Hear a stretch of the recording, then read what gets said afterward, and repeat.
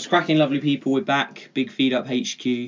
We're in a very nice little recording studio that we've got today. So we've got some coffee and some water and we're ready to go. And I've got a fantastic guest on the pod, a chap called Kieran, and he is I'm going to get this right, a running blogger / tech journalist. If you're seeing my story and things like that on Instagram as well, I talked a little bit about the amount of running this chap has done, and I don't know how he still has feet. So it's really cool to have him on the show, and it's one of those things where he's got a lot of experience, and definitely get over to his site. We'll talk about that later, but I suppose I'll let you introduce yourself, mate. How you doing? Yeah, good. Thanks for having me on the podcast. Yeah, it's good to chat. It's a nice introduction. I always find it pretty hard to explain exactly what I do, but I'm borderline kind of crazy obsessed runner. I also test a lot of health and fitness technology, mainly with the aim of trying to sort of improve my running and learn more about how my performance is working and shaping and seeing what really works and what doesn't. So. Yeah, and I suppose it's one of those things where I found you through. It was quite lucky, really, wasn't it? Did we meet? Did we figure out that we met in Cortina, or did we actually meet in Nuffield and you had a Lavaredo top on? Because I'm sure I might have met you there. I can't really remember. I'm pretty sure just before I went and did the second Lavaredo last year that we bumped into each other at the North Face stand out there, and then obviously I was wearing my Lavaredo t-shirt in the gym and you came over. The Lavaredo is obviously one of the races I've been to twice and not finished it twice. That's the big monkey on my back still. So yeah, I will be going back hopefully in 2019 to have another crack at that. It's got to be done. But but those races, I'm doing the kind of shorter one, which goes on a Saturday morning. So your one went on a Friday, and it was like an 11 p.m. start, wasn't it? It's always strange. Oh God! And then, but yeah, it'll be good. I think we'll get into kind of like race prep and food and things like that. But it's just interesting that you go out and do these races. But then obviously it'd be nice to hear about how you build up to something like that, because 120k for most people listening to this that run a bit, or now that it's sunny, you're going to get out and like start walking to work, maybe 4 or 5 miles. How did you get into wanting to run distance? Because now it is the trendy thing, and every man, woman, child and their dog are like trying to run ultra marathons. But you've got a pedigree in this, so I suppose you were kind of into it before it got. Yeah, I mean, I fell into it really. I was a footballer for most of, I guess, from the age of sort of 6 up until about kind of 32, 33. And running was always a bit of football training that I absolutely hated. When the coaches used to come out and say, no balls tonight, lads, we're just going to be running. The hearts would drop and you'd want to go home. But after a while, you get a little bit older. I guess the football that you're playing might not be such a high level, so we're kicking the ball in the sky around Sunday league pitches. And then I just signed up and I did a 10k, the British 10k, and it takes you around sort of some of London's greatest sort of sites. And I found myself running past the House of Parliament on a Sunday morning, bright blue skies, as Big Ben was chiming, with a crowd. And that 10k, my first ever race, and I'm like, this is amazing. That was such a nice feeling, and I went straight back and signed up for a half. Did the Royal Parks half, finished that half, and thought, I don't know how anyone can ever do a marathon. That sounds crazy. Why would anyone go and do that distance again? But the very afternoon of that Sunday, I went back and I signed up for London. Didn't get in, and eventually went to do Paris, and that became my first marathon. And that was going to be it. And I was actually standing outside of a bar in Paris with a few other runners, and I was done. It's one marathon, tick that life box, it's all done. And someone came over to me and said, do you know you can go faster? And that appealed to I've got competitive edge, and that was it. I was back into that realm of sort of what can I do? It was the first time I really started to think about running and how I performed and what I could do to improve. And then once that sort of little nugget sort of sits in the brain, then it becomes quite addictive. And I built from there basically. But in all honesty, it's slowly. I think what is sort of difficult for some people. A mile was difficult for me at one point, and I still have this kind of saying where I think every goal is kind of equal.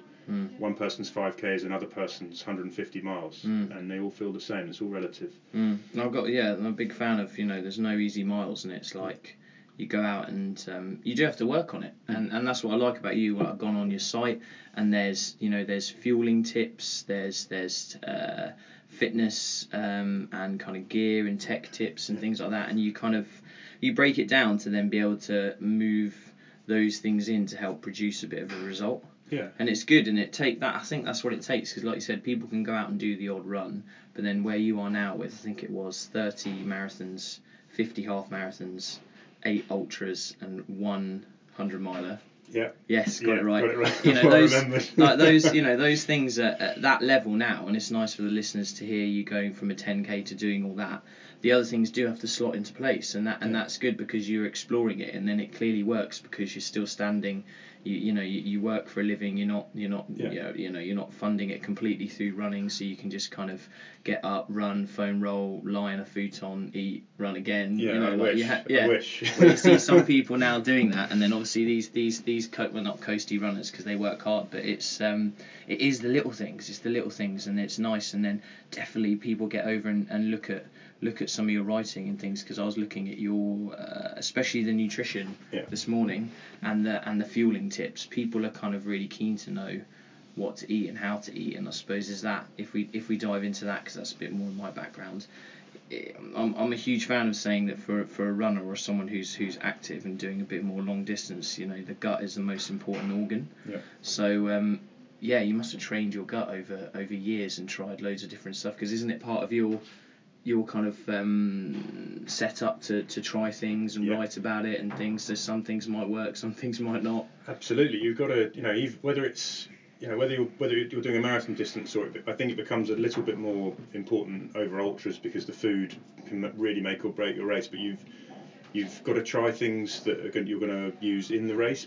But I've also taken an approach where I look at what I'm eating to power my training, to make sure that I can get the most out of my training, and that I stay healthy. I don't get colds and flus as much, or when I'm going into the gym, or I'm going to go and do my long run, that I'm set up in a good way. And I've done, I've gone on that journey that a lot of runners will go on.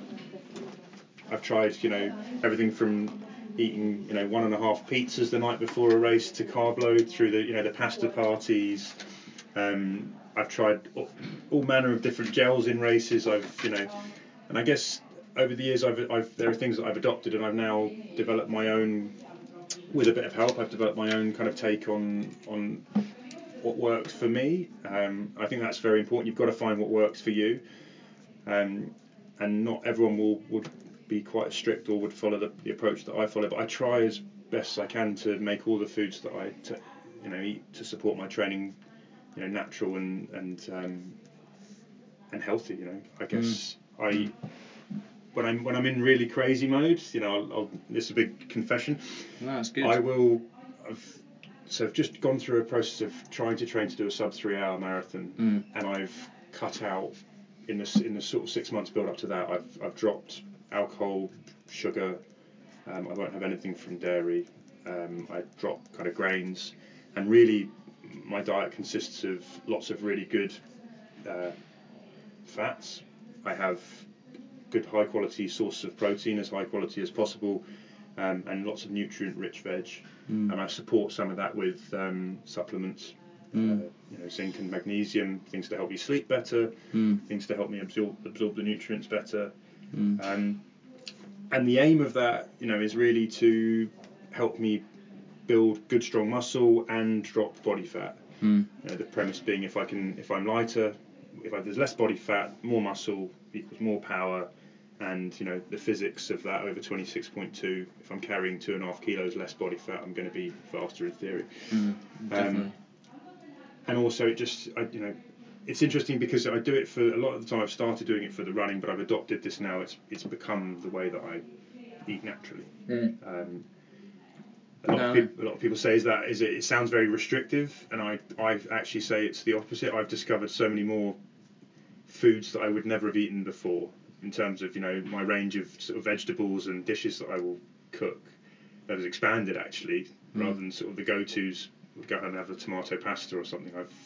I'm discovering new foods off the back of it, and I really enjoy it. And that's the interesting thing about it, and I think it's important, especially with the people that I work with as well, because they come in and we have a bit of a goal, or someone wants to change something like you had there. You wanted to get lighter, to obviously be more powerful, run faster, and that's good because you're trying to measure something. Yeah. And I find with working with people nutritionally, or if they're doing some kind of running or something, it's really good just to be like, right, this is where I'm at the moment. I'm going to change something and I'm going to measure it. So in essence, you wanted to run quicker, you had a goal, and you've moved a few things around nutritionally, and then you can just reassess. And it's one of those things where you can dip in and out, but then the most important thing is you've built your nutritional toolbox, because you've said that in terms of in the kitchen or preparing foods or different meals, that's almost got better, which is nice, because there's a lot of people that kick back at the why you're not alcohol, dairy, sugar, but then when you take some of those foods out and then you are left with real wholesome food, you then have to be like, right, what am I going to eat on a daily basis? And then the more I'm a huge fan of this like simple supper kind of concept of having 4 or 5 dishes in your arsenal through the week to be able to cook and make. And if you are just eating mostly vegetables and good forms of protein and fats, then you have to be a little bit creative. So it's just going to help long term as well. So what have you kind of not discovered, but what's been added? Because people, it's good to have a practical application of things, because we can talk about grams of this and you can go into some of the gels and the powders and the things you've tried, but then really people need to eat every day and fuel themselves. So what are you up to? And that's kind of the bedrock, I guess. This isn't one thing that, again, a lot of people say to me, well, you're just restricting. It's actually not. I eat when I'm hungry. I just eat things that are the right kind of things. So one massive change for me is breakfast, right? Breakfast before would have been cereals or toast or croissant or whatever, and now I have lots of good fat. So I now eat things that other people eat for lunch for breakfast. I'll think nothing of having a salad for breakfast, or smoked salmon, bit of avocado.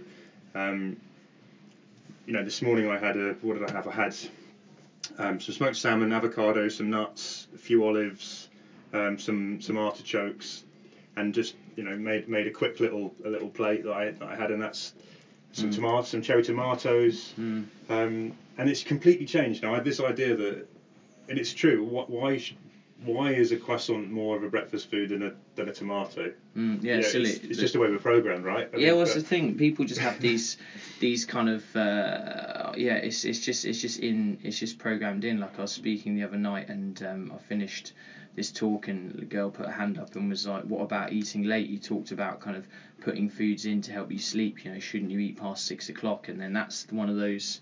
That's just one of those like old mother's tales. And I kind of was like, well, if you put a meal down at 5:59, and then you put a meal down at 6 p.m. and they're the same, what changes? And it's one of those things where you need to find out what works well for your body. But in essence, if you've moved those kind of foods in at the start of the day, I find they're useful because they stabilise your blood sugar, and you're not getting this quick release, and you can kind of eat. And if you are, I don't know, needing to work or train a little bit later, you feel kind of full, you feel satiated. And then like you said as well, because we'll get into your training plan in a minute, but I assume you're putting a lot of time on your feet and training, so those foods are often higher in calorie anyway, which you need because you're expending a lot.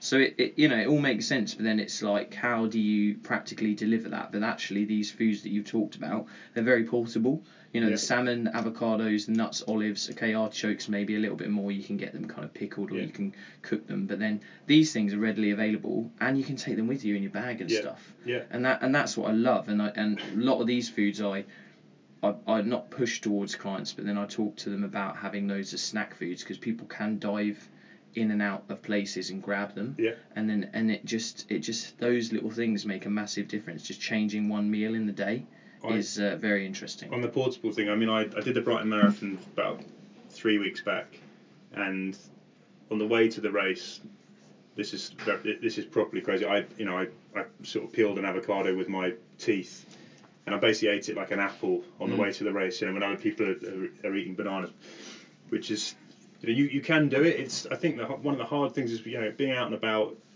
sticking to an approach like this can get tricky if you're sort of hitting high street sort of food outlets. So there is a bit of an onus on you to do a bit of meal prep, but I think it's other things I've just discovered lots and lots of different kinds of and salad I think gets a bad rep. People look at salad and go think it's like some leaves, and actually what I mean by that it's a lot of, I put an enormous amount of different sort of vegetables together in bowls with different flavors, and and get creative with that, different oils, and make tasty food that's varied, and it's not just some lettuce leaves and a bit of cucumber that I think most people think of as salads, and it's very filling. And I that mid-afternoon slump that I used to get when I was having what I'd call normal breakfast and maybe a sandwich for lunch, it doesn't exist for me anymore. And people have also said, if you're the way you're eating, you're not hungry you're not always hungry in the afternoon. My hunger is far less that feeling of sort of hunger that I think you actually get if you have maybe a sandwich for lunch that a couple of hours later you sort of feel a little bit more hungry. I don't really have that same thing anymore. It's far more even, as you said. It's and that definitely supports my training, because there's nothing worse than feeling really hungry and thinking, well, actually I've only got an hour now and I've got to go and do my run now whilst I'm really hungry. No, so you're always sort of ready to get out and train. So yeah, and especially with people that are listening to this, if they do want to make a little bit of change and they are feeling like they are hungry all the time, you might only be a couple of portions of protein or a portion of fat away from feeling fuller. And that would be an easy thing for a portion of protein would be 100 to 120 grams of meat or fish, or a couple of boiled eggs or something like that. And then most people, for a portion of fat, I say like a medium avocado, handful of olives, closed handful of nuts, 15 grams of cheese or something like that. And it's just simple to pick some of those foods up on the go, and you will see a difference. And it is interesting, but then it's one of those things where, especially if you are training like Kieran does, it's taking your time to let your body adapt to using those foods as fuel as well. So it's not like he's just gone and taken the cereal out and added the avocado and started doing the running. You have to build that up. And then also, we'll go into it in a sec, but he's probably someone who knows when his performances are at a certain time of the year, and then before that plans where he needs to be in terms of his weight, and then in terms of his his nutrition. So some people come to me this time of year and they're like, I'm running in a month or 2 months, I want to drop a few kilos, but then it's almost too late. So if you really want to, I suppose, like promote good performance, health and recovery, it's those months that people just generally wrap on between September and January, where they just like comfort eat and chill, and then they start to get on their feet February, March, April, and then they're like, oh, I need to drop a bit of body fat. So they then try and pull some calories away, and it's all just a bit of a mess. So then if you put that good work in at that time of the year, and then you're happy with where your weight is, for example, or your body composition, then you can move foods in and out to fuel. So it'd be interesting. So did you, in this process for this run, and you tried to drop weight, when did you kind of start to think about wanting to do that? Or are you someone who you have other multiple challenges going on, but how did you set it up to try to fuel enough before the race and still not try to lose body fat? Because as you know, you need to be obviously in that deficit of energy to try and take body fat off, but then you need to be fueled to then run. And that's what people always ask me. How do you do both? And then I'm like, well, you should do one or the other and just periodise your year, figure that out. And it is, and I guess I will work in cycles on this, definitely, and then within those sort of training cycles for an event, I mean, I'm always at a level of, I guess, always at a level of fitness. I'm always sort of training generally, really, but then I kind of flip into sort of slightly more serious mode, and I will have training cycles. So for the sub 3 that I've just tried to do in Hamburg, just gone, it was kind of like a 6-month training period, really, with probably a more intense kind of 3 to 4 months after January. So the first sort of period was a bit more kind of building base, and then the last 4 months very, very seriously looking at my nutrition, and the nutrition to support the training. And it's absolutely all about the body composition rather than necessarily just losing weight. I want to keep, when I step on the scales, I want to see more weight. I just want more lean mass, basically, and lower body fat. and yeah, all the way through this, there are calibrations. So I work with somebody I do regular body fat tests, caliper tests, and they'll give me advice on whether or not now is time to maybe introduce a few more kind of carbs at the right time, when I've hit certain stages. So let's say if I drop below 13% body fat, and some people I guess will have different methods of this, but drop below 13% body now. He's like, well, now it's time we can start to introduce a few more carbs to support your training, because the training is going to shift to something that's maybe going to be a little bit more intensive. So I'm constantly tweaking my nutrition to support my training, and I think this is another really interesting thing that was an eye opener for me. It's easy to think, well, I'll do this thing, and there's a template, and I'll just follow that template that I've got at the start, and it will be the same all the way through to the finish, and it's not. You change week to week, month to month. In an ideal world, you'd probably be having the test done every morning, or you'd have a way of assessing and seeing where you're at right now, because it's you on January the 1st is not the same as you on January the 9th, depending on what you've done in between and how you've trained, and whether you've got a cold, or all those things are all coming into play. So it is about being, I find it's best, you've got to be adaptable and flexible, and you've got to be giving your body the fuel it needs at the right time. And that goes down to even right up to the race day morning. So my approach before the marathon I've just done, I depleted carbs entirely for sort of 2 days before, and then on the Saturday before the race I added some to my lunch, and then I added a decent portion to my dinner, and then on the morning I had another small portion. But what I didn't do was what a lot of people do, is go and have an awful lot of carbs the night before. But yeah, so it's definitely periodized, and my training as well, sort of, if you talk about what I do, my running and my strength training are also periodized in that way. So I'll do essentially, in short, it's a set of base training that builds up my running and my gym strength in the right places, so that I can then move on to doing a set of exercises that are going to put a lot more kind of strain on the body.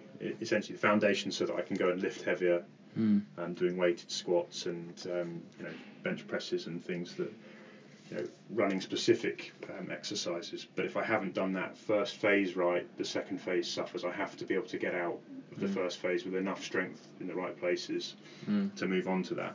And I think that's important. And we did, like the previous episode, I had chap Scott on, and we talked about strength training for cyclists off the bike.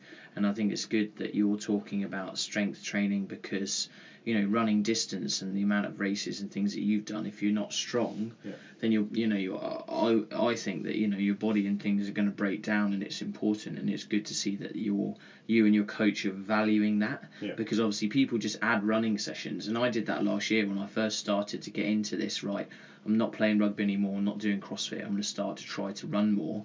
And I was just running more, and then I was taking muscle off me, and my body was just a bit like, what are you doing? You're not meant to be this lean, or this, you're 4 or 5 running sessions a week, and I really suffered. So now I'm at a point where I obviously don't do anywhere near the amount of running as you do, but a few targeted running sessions a week, and then I keep the strength stuff in, and I feel good, and I can still push the distance. And I think for me, it's that having that ability to be strong and be robust is really important. But you want those running sessions that you're doing to be high quality, and you want them to be super targeted, whether they're a speed session, or you're doing something that's going to build up a bit more endurance. And that's another thing that changed with the guy that I've been working with. Probably when I started to get serious about trying to perform in my running rather than just sort of go out and finish the distance, I turned up, and I thought I'd just done a challenge to do a half marathon every day in December, and I think it was like 2013. And I went into this for a test with these guys through work, and I thought I was going to come out with a glowing report. They're going to say, you're the absolute specimen of a fit runner. You're amazing. We've not had a guy in here who's in such good shape. And actually, I did an oxygen exchange test, and I came out with. He sat me down, and he's like, okay, you can run, but you've basically got the metabolic profile of an obese 50-year-old man. I was switching over from burning fat to burning carbohydrates at like 70 or 80 beats per minute. So walking around London, being alive, I was just burning carbs. So he's like, you're running too much. You're running too much at too high intensity all the time. So I was going out and smashing runs all the. So he flipped it. He's like, come in. What we need to do is get you. You need to build the engine, or you need to build, and basically flip me to doing 4 strength sessions a week and reducing my running, still doing high intensity running, and some longer runs, but fewer running sessions and more strength training. So if we explore that just quickly for listeners, basically I actually went through something very similar, and I went down and did one of these tests where you run on a treadmill, and it basically measures the carbon dioxide and the oxygen, and you kind of, again, it was a ramp test, and I did 30 odd minutes, and I felt really good, and I was sprinting, and I got off, and the lab kind of technician at the time, she's a friend, great nutritionist actually, called Jasmine. I was like, yeah, and then she turned around and said, similar to you, you moved from burning fats, so taking out fat from stores and moving it into your muscles for energy, as people know, around the 2-minute mark or something, and I ran for 35 minutes or something like that, and I was like, why is that? I feel really fit and I feel really good, but I was doing 4 or 5 days a week of CrossFit and getting on and off the floor, burpees and all that, and my body was just so used to switching into like, right, you're moving quick, you need carbohydrates, so you need to pull out fuel from your muscles and from your liver. So I had that same epiphany, and I slowed things down. I did more low and slow sessions over time, where I was literally bimbling, and I just thought, this is ridiculous. But then you get used to it, podcasts in, you do your little bimble and stuff, and then you do your strength training, and then that's where, similar to you, I adapted breakfasts, did a little bit of intermittent fasting, and then whereas now I feel like that I've pushed that up a bit, so I have a certain heart rate zone, for example, where I know that if I can tick along in that, I'm feeling good, I'm consistent, I can fuel with fats, or sometimes I can fuel, unless it's under an hour and 20, with nothing. Whereas before I would have had to dive into the sugars, or like you said, I'd have been training, and then you're not really creating an efficient, I don't know, progression or something like that. So I think it's, people might want to know how, or where to do this, but I don't think that you don't necessarily need to dive as deep. I think it's one of these things where don't discount the low and slow sessions, and especially with one of the chaps, really good coach that I do some of the North Face stuff with, Ed. He's a huge fan of the low intensity, and then when, similar to what Kira is saying, when you're really working hard, you're working hard, but that bit in the middle is no man's land, really, and then people find themselves in there for 4 or 5 days a week. So it's like you're either ticking along low and slow and doing a lot of your specific work, or when you're really moving and you're doing your speed sessions, you're doing your strength sessions, you're working hard. So that ability to move into burning carbohydrates and moving into fat is that holy grail of metabolic flexibility. That's the term. So as a sports nutritionist, I learned about that at university, and then I worked with professional rugby players trying to put that into practice, and then with now regular individuals and people that work for a living and run and train, it's like, how do you figure that one out? And it is really just switching in and out of foods, like you said, breakfast and lunch and things, and then just looking at intensity. And it's simple. People always have phones or wearables on them now. That there's heart rate monitors that are easy to get, and you can be technical about it as well, which you'll probably be able to give us more advice on that, because we'll move into the tech kit in a minute. But yeah, that was a real eye opener for me, and it's cool that you've gone through that as well, and it really works. It's quite hard to do, it's very hard to go out on a Sunday and know that even the pace that you go and run that slow it feels slightly alien, and the inclination is always I think you always sort of end up, if you sort of close your eyes and run along, you tick along at a certain pace that's your natural pace, and pulling back from that can feel a little bit unnatural. And also the idea that you've then maybe got to spend even a little bit longer out doing the distance that you might be doing. But the benefits of doing that, it totally transformed my running. I got quicker. I have, going back to the fueling, when you're in a race, if you're able to, use fats rather than having to reach for gels all the time, and I then wasn't having to have 7 gels in a marathon, which essentially make me feel a little bit sick because of there's just too many gels, and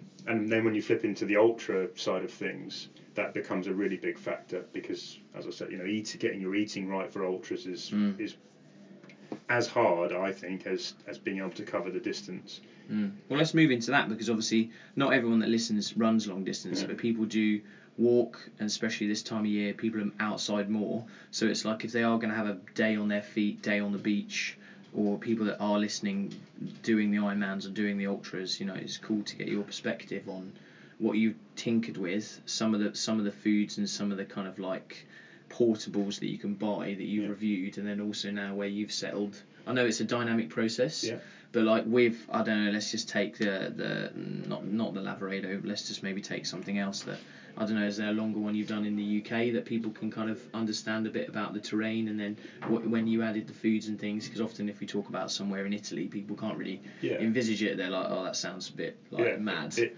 is mad, but like how, I don't know, if people went down to or up to the peaks, or down to like Dartmoor or something like that, that people can understand those areas, I suppose. And I guess the one that I've done, I seem to, a lot of my ultras have ended up being along the Thames, actually. So if you think about it, it's nice and flat. You run along the river. It's some of it's a little bit sort of traily, but there are no huge hills. And I've done 100 k's along there, from sort of Richmond and out. You sort of go out towards Oxford, and then I've done my first 100 miler was that way as well. So and you see a lot of walkers, and it's a nice place. It's actually a beautiful place to go, and I will go back and do it walking rather than running at some point. And I've tried all sorts. In the early days, it'd all be sort of gels, and what you realise is after 7 hours of taking gels, you can't take any more gels, because the taste, the sort of the sweetness and the sort of sickliness gets to you. So you have to look for other things. And that's actually a real thing. People like, you can get that palate fatigue, and you can get that kind of, I've eaten too much of one thing, or consistency or something like that. It's the most bizarre thing is even drinking water, and then you get the taste of the bottle.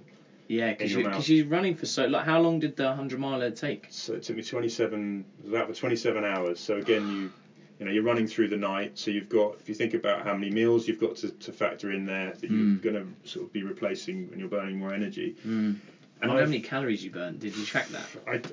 Do you know what I did? But I can't remember now. It was ridiculous. It was absolutely ridiculous. The number of steps that we covered. It was. Oh it god, was the steps. Because what's a marathon? Around like 55,000, something like that. 56,000. Yeah. So doing your 100-miler must have been big. It was.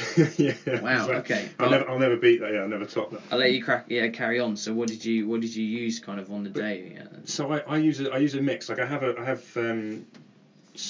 some fuel that I put into a bottle and mix with water. There's something called Generation UCAN, and I don't entirely understand the science of it, but it's like a complex starch. So the idea is it's supposed to be a little bit more even fueling, and the good thing is you can sip it. It's got some sort of isotonics and what have you, so it covers off some of the salts that you might be losing whilst you're sweating if it's warmer. So you're doing two things at once, and it's sipping that every 10-15 minutes you have a little sip. But then really with ultras you get into the world of you're going to need to eat solids to replace calories, and there are lots of different schools of thought. People tend to they find things that work for them and then they eat them, and I've seen that be as varied as sausage rolls through to there's aid stations along the way. So every 10 kilometres there's an aid station that has food on it. I've seen people eat sausage rolls, pies. One man stopped and got himself a 99 with a flake from an ice cream van. I've got mine here. So I make these pancakes out of bananas, oats and eggs. Nice. And these are the things and I keep them in my bag and stuff and snack on them through the day, because I use them when I'm running more distance, and then that's one of those things where I'll keep my gut getting used to them. So I'm chucking those in. So this for example, I'll give you some afterwards, but that that is for me that real food part of it, and I've got the banana ratio right so that it's a little bit more, I can just seem to swallow large amounts, and it's just, whereas before it was one banana and it was more eggs and oats and I was having to chew it, so now I can kind of and it's practicing. There's another one that's a date, cranberry and whatever nut I've got, little kind of frozen bar thing as well, and that can go in. So, but again, like you said, it's at intensity and it's kind of practicing eating it, and I just have these in my bag around London, and between meetings and clients and stuff like that, I snack on them just to keep my body getting used to it. It's recognise it, and then there's all kinds of other practical things about the food as well when you're on these, just like things that are going to not only be portable but aren't going to sweat and get nasty. They're easy to get out and not cover. You don't want to get your fingers to be too sticky and all those things. But and I tend to now I've got to a point where I've worked out dates. I'll take little food bags with handfuls of dates, and they're sweet, but they're not that kind of they're not Haribo artificial sugary sweet. So I can have one of those every now and again. Watermelon is my I saw that on your site. Yeah, that was interesting because people wouldn't really. It's hard. That's you Do you have carry to, that? You have to have my crew. Like I have my family will come and stop at different aid stations for me. And I see. So they went and raided M&S for watermelon or whatever. But that's hard to carry. You could have a little pot, but the brilliant thing about it is it's obviously got lots of water in it, but it dissolves really easy. It's really on your stomach, it's so easy. It just disappears, and it's refreshing. It's sweet and refreshing rather than sweet and cloying, and it doesn't stay with you. You eat it and it's gone. So there's no lingering. So I love watermelon for a little bit of a. That's a really good one, actually. Bit of a hit. Yeah. And the nature of those races, there's going to be aid stations. So if people haven't done things like that before, you obviously don't crack the 27 hours straight up. So you stop. Yeah. If family or crew, like Kieran said, there's some people are there, especially with people, like Kieran, that are doing it and trying to do it in a good time. Everything's very organised. Yeah. So they'll have things there waiting. So it isn't just cuffed like some people might crack an ice cream, but really, like you said, it's that mixture of putting in the fuel, but then also when you get used to something like a watermelon, it's actually huge for morale. Yeah. And in those races, you know more than me because I've only I've only run like a quarter of that distance. But you get to somewhere and you eat something and it gives you not just the boost in energy, but also mentally you're like, yeah, this was fantastic, like let's move in and let's carry on and things like that. So no, that's really good. So dates, watermelon, and then you have your mixture of a drink. So I suppose for people to try to understand that a little bit more, your muscles and your liver store two different types of sugars. So glucose goes into your muscles, and you have like between 300 and 500 grams, depending on the person. So a larger, more muscular male might have a larger muscle glycogen, which is the form of glucose that you store in their body, compared to like a smaller, leaner female, for example. So some of these drinks are very smart because they have fructose and glucose in them. So the fructose gets stored in the liver, and then you can pull both out, and it's a multiple transporter system, so to then fuel your muscles, because they found that studied people and filled them with glucose, and our bodies can only absorb and use a certain amount per minute. So they were fueling people and thinking, right, how much glucose can we get in, how much are they using, and there's a saturation point. And then real smart guy, I think it was like Luke Van Loon or something, maybe in the late 90s or early 2000s, started adding fructose in as well, because they knew they're stored in different places. So your drink does that. So when you can't get enough glucose, the fructose comes in as well, and then with the combination of the salts, that specific product, which that'll be in your blog, won't it? People can look it up. Yeah, those things work really, really well, and it's just smarter. So if you're someone who is thinking about how to find a bit more of an edge, don't just like Kieran was saying, don't just eat a Haribo or like something that's just one form of refined sugar. Mix it up, find the fructose, and the fructose is also in the dates. So you're doing that. I know you know that, but the other people don't. So it's like mixing fruit sugar with glucose with salts. Perfect. And I guess I found a really nice gel called 33 Shake, and they're all natural gels. So they're little packets that you put water in to hydrate, but they've got chia seeds, Himalayan pink salt, and various other sort of natural ingredients. And they just don't taste. They're the opposite to that sort of slightly chemical gel taste that you get, and they're really nice. The thing that I've discovered is that I work best with the foods that taste a little bit more natural. So I think on ultras you can go longer with those. They don't stay with you as long. I'll take, when you do, in each of these you'll stop and have a period where you'll sit down for half an hour and actually take on board some more kind of serious foods. And in that point, 33 Shake, they also do sort of post-workout shakes.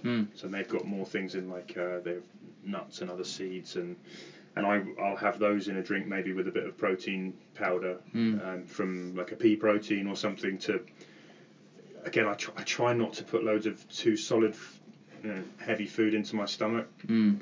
In the middle of a 100-miler when you're sat down at the 50-mile mark, if you've had toast and baked beans, I personally find it quite hard then to get moving again with that in your stomach. So I try and have things that are going to get be absorbed quickly and not leave a sort of heaviness. And then try and vary it up as much as possible. I carry little. I've got a 2.8-year-old son, and I've adopted some of his foods for my own for training. So there's little fruit pouches. Pureed fruit essentially, but also they do pureed veg and fruit. So I would use some of those in the middle of a race as well. Some of them I'll carry, and again just to vary up the tastes actually. If you just keep eating the dates or you just keep doing the 33 shakes, after a while you get the taste fatigue. So to have these little moments where it's like, well now I'm going to have a fruit pouch, and then in an hour's time then I have the dates, and then I have the 33 shake, and then I have maybe a normal gel. And keep moving through it around. No, that's good. I did when I did this thing called Man vs Lakes last year, and that was good. So that was an obstacle course marathon, and I was using Ella's Kitchen banana baby food, and that just And then I think I personally then went too early with solids in that race, and luckily there was aid stations with toilets, so I kind of like got everything out and then carried on. And then I realised, similar to you, it's like I need something that's going to slip down and more not quite liquid, but still that kind of thing, rather than I was putting in some of the chocolates and some of the other thing. It was just too much, and I was just storing too much fluid and getting too cramped. So that's really interesting mix. And the baby food goes a long way. Someone should jump on that. And I just changed the packaging, put it out there as put it in a different colour. It's really worked for me. Do you have your own bottles then? Sorry to cut in. Do you buy those? Because people ask me a lot about that. Like, how do you store things and do things? Do you buy these little pouches and you put your mixes in, or how does it all go? For my drinks? Yeah, for your races. What do you wear? I'll carry two. I've got a running vest, if they call it. So it's like basically like a little rucksack, but in the shape of a vest, and it has holsters that carry bottles on the front. And I've got a couple of different types. Depends on how far I'm running. So sometimes I'll have, and I've got another belt that will take a 650ml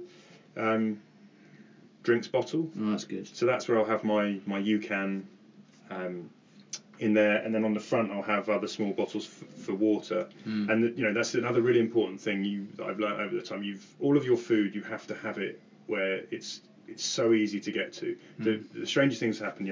If you have food in the backpack on your back, you can know that you need to eat, and you can be telling yourself, I need to eat, I need to eat, I need to eat, I need to eat. Because it's on your back, you won't stop. Your brain on 70 miles, it just goes. So unless it's where you can just unzip something that's right there and eat it, you tend to these things become big barriers.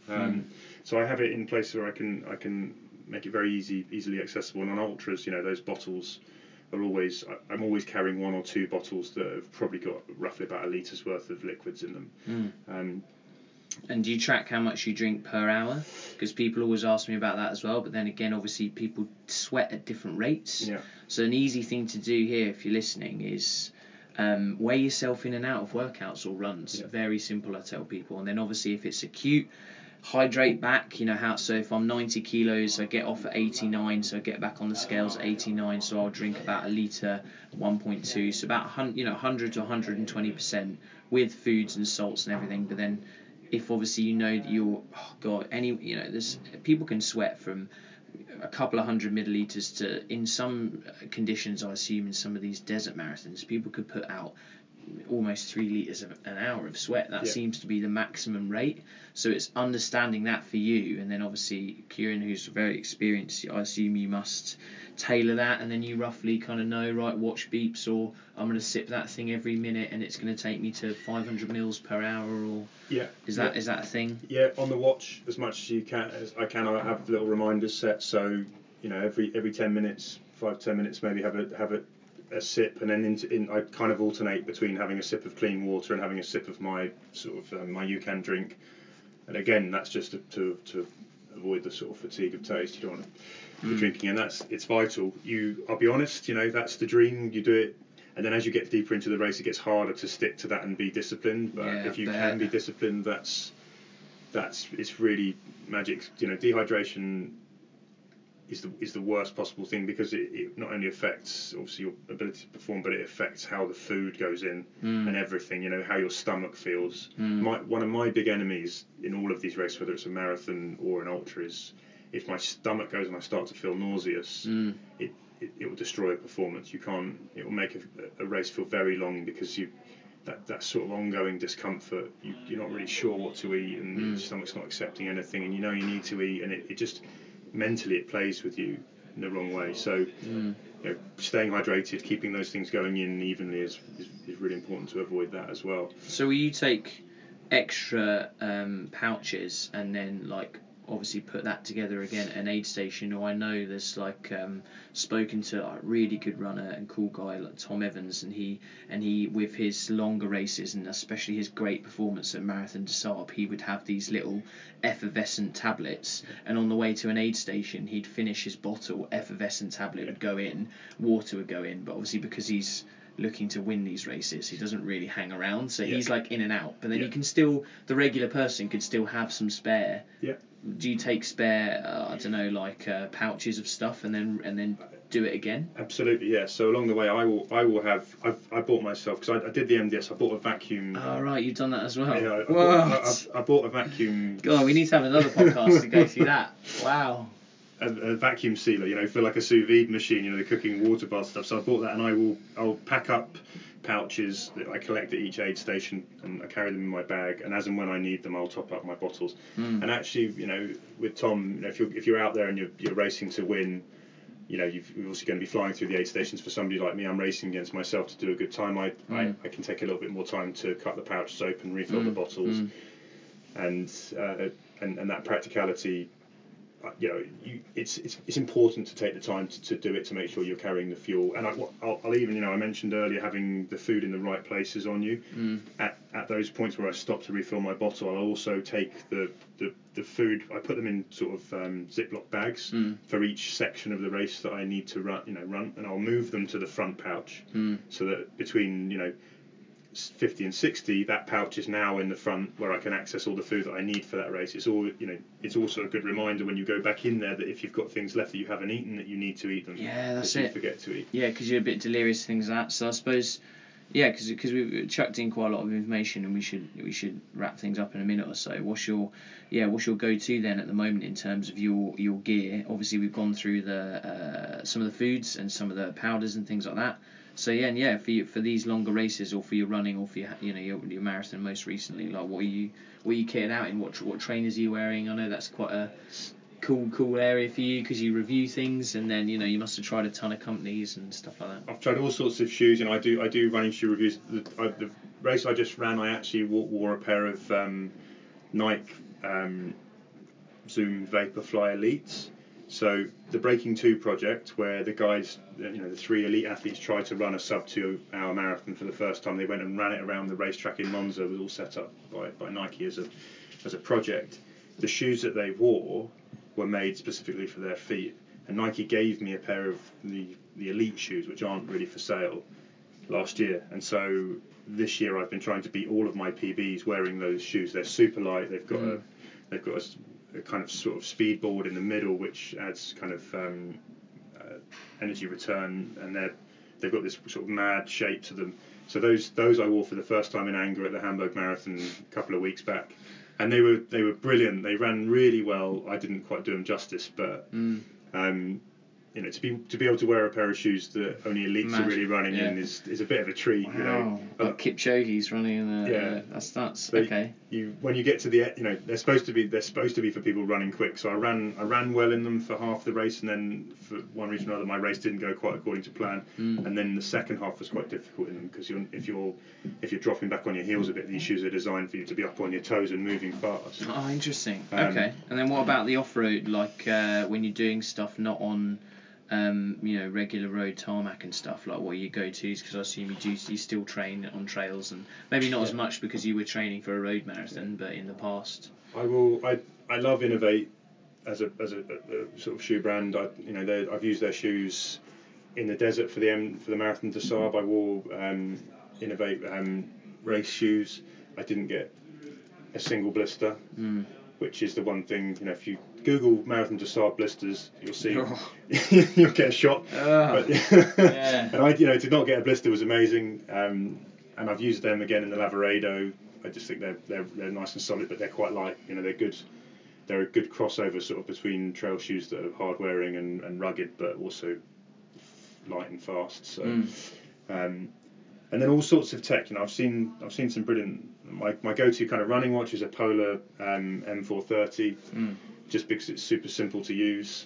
It's not too complicated, and the battery lasts nicely. But yeah, I'm banging into my tech, but that's maybe for another. Yeah, but then also, time. people can get on over, and I'll put everything in the show notes in terms of what you do in review, and then people can hopefully delve in, because it's so good now that people like yourself can share your experiences and reviews, and have people have great content at their fingertips, and it's fab, so they can just kind of educate themselves or take this information and go a little bit further. Yeah.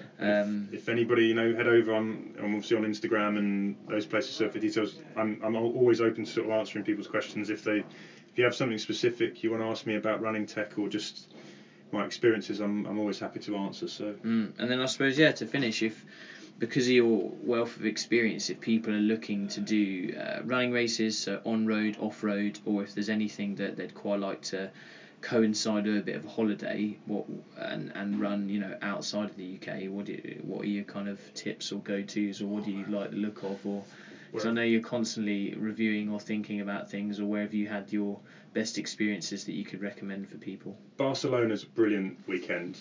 It's a brilliant marathon. The city's great. It's great for sort of going and running along the seafront. You get a bit of beach. The city life's great, but the actual race is really well organised and a lovely run as well. Hamburg surprised me. That's again a lovely city. An hour and a half flight, not too expensive. If you don't get into London and you want to train for a spring marathon, that's a good place to go. And it's a brilliant kind of city break in itself.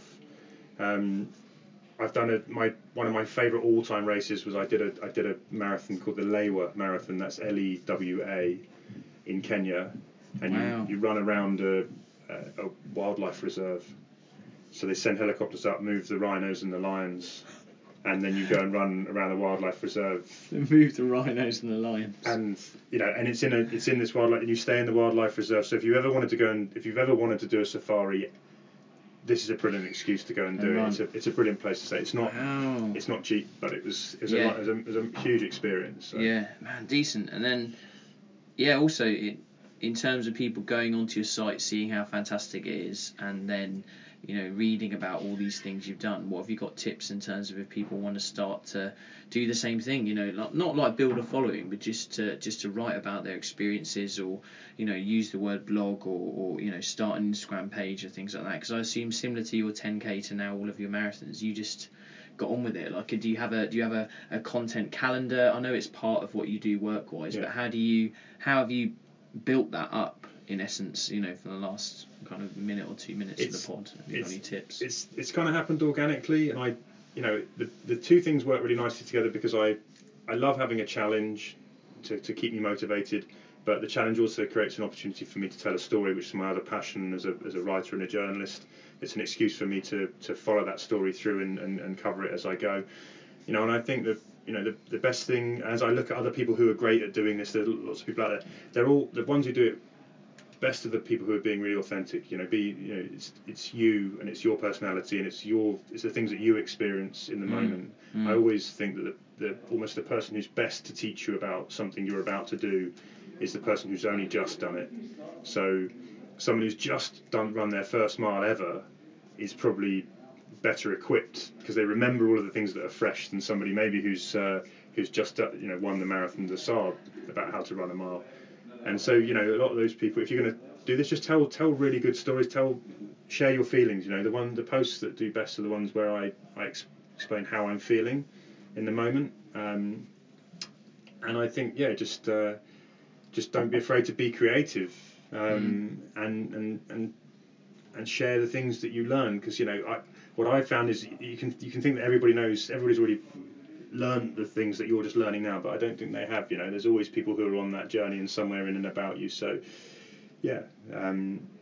Perfect. Just be honest and open. Yeah, good. I mean, we'll finish that. I love that quote. Is the best person to teach you is someone who has just, finished or done the thing. That's really good. So hopefully people take that away. So how can everyone find you? I'll obviously put everything in the show notes, but just give everyone your details and what you're doing and what you're excited about work-wise and all that jazz. So I'm at ManVMiles on Instagram. I'm at Kieran Alger on Twitter, and my website is manvmiles.co.uk. And for my next sort of project, I'm trying to beat all of my PBs this year using my special Magic Nikes shoes. And my next race is a 10k around London, the Vitality 10,000, where I'm going to try and run a faster time than 38 minutes. So back in the gym, back in the kitchen, and time to go again. Nice, amazing. Well, we'll definitely do this again, and then as always, reach out and let us know what you liked, and hopefully, Q and I work quite close to each other, so I can dive over and we can crack another pod if he's up for it. But definitely. Take it easy, lovely people, and tell people about this episode as well because it's an absolute winner. Cheers.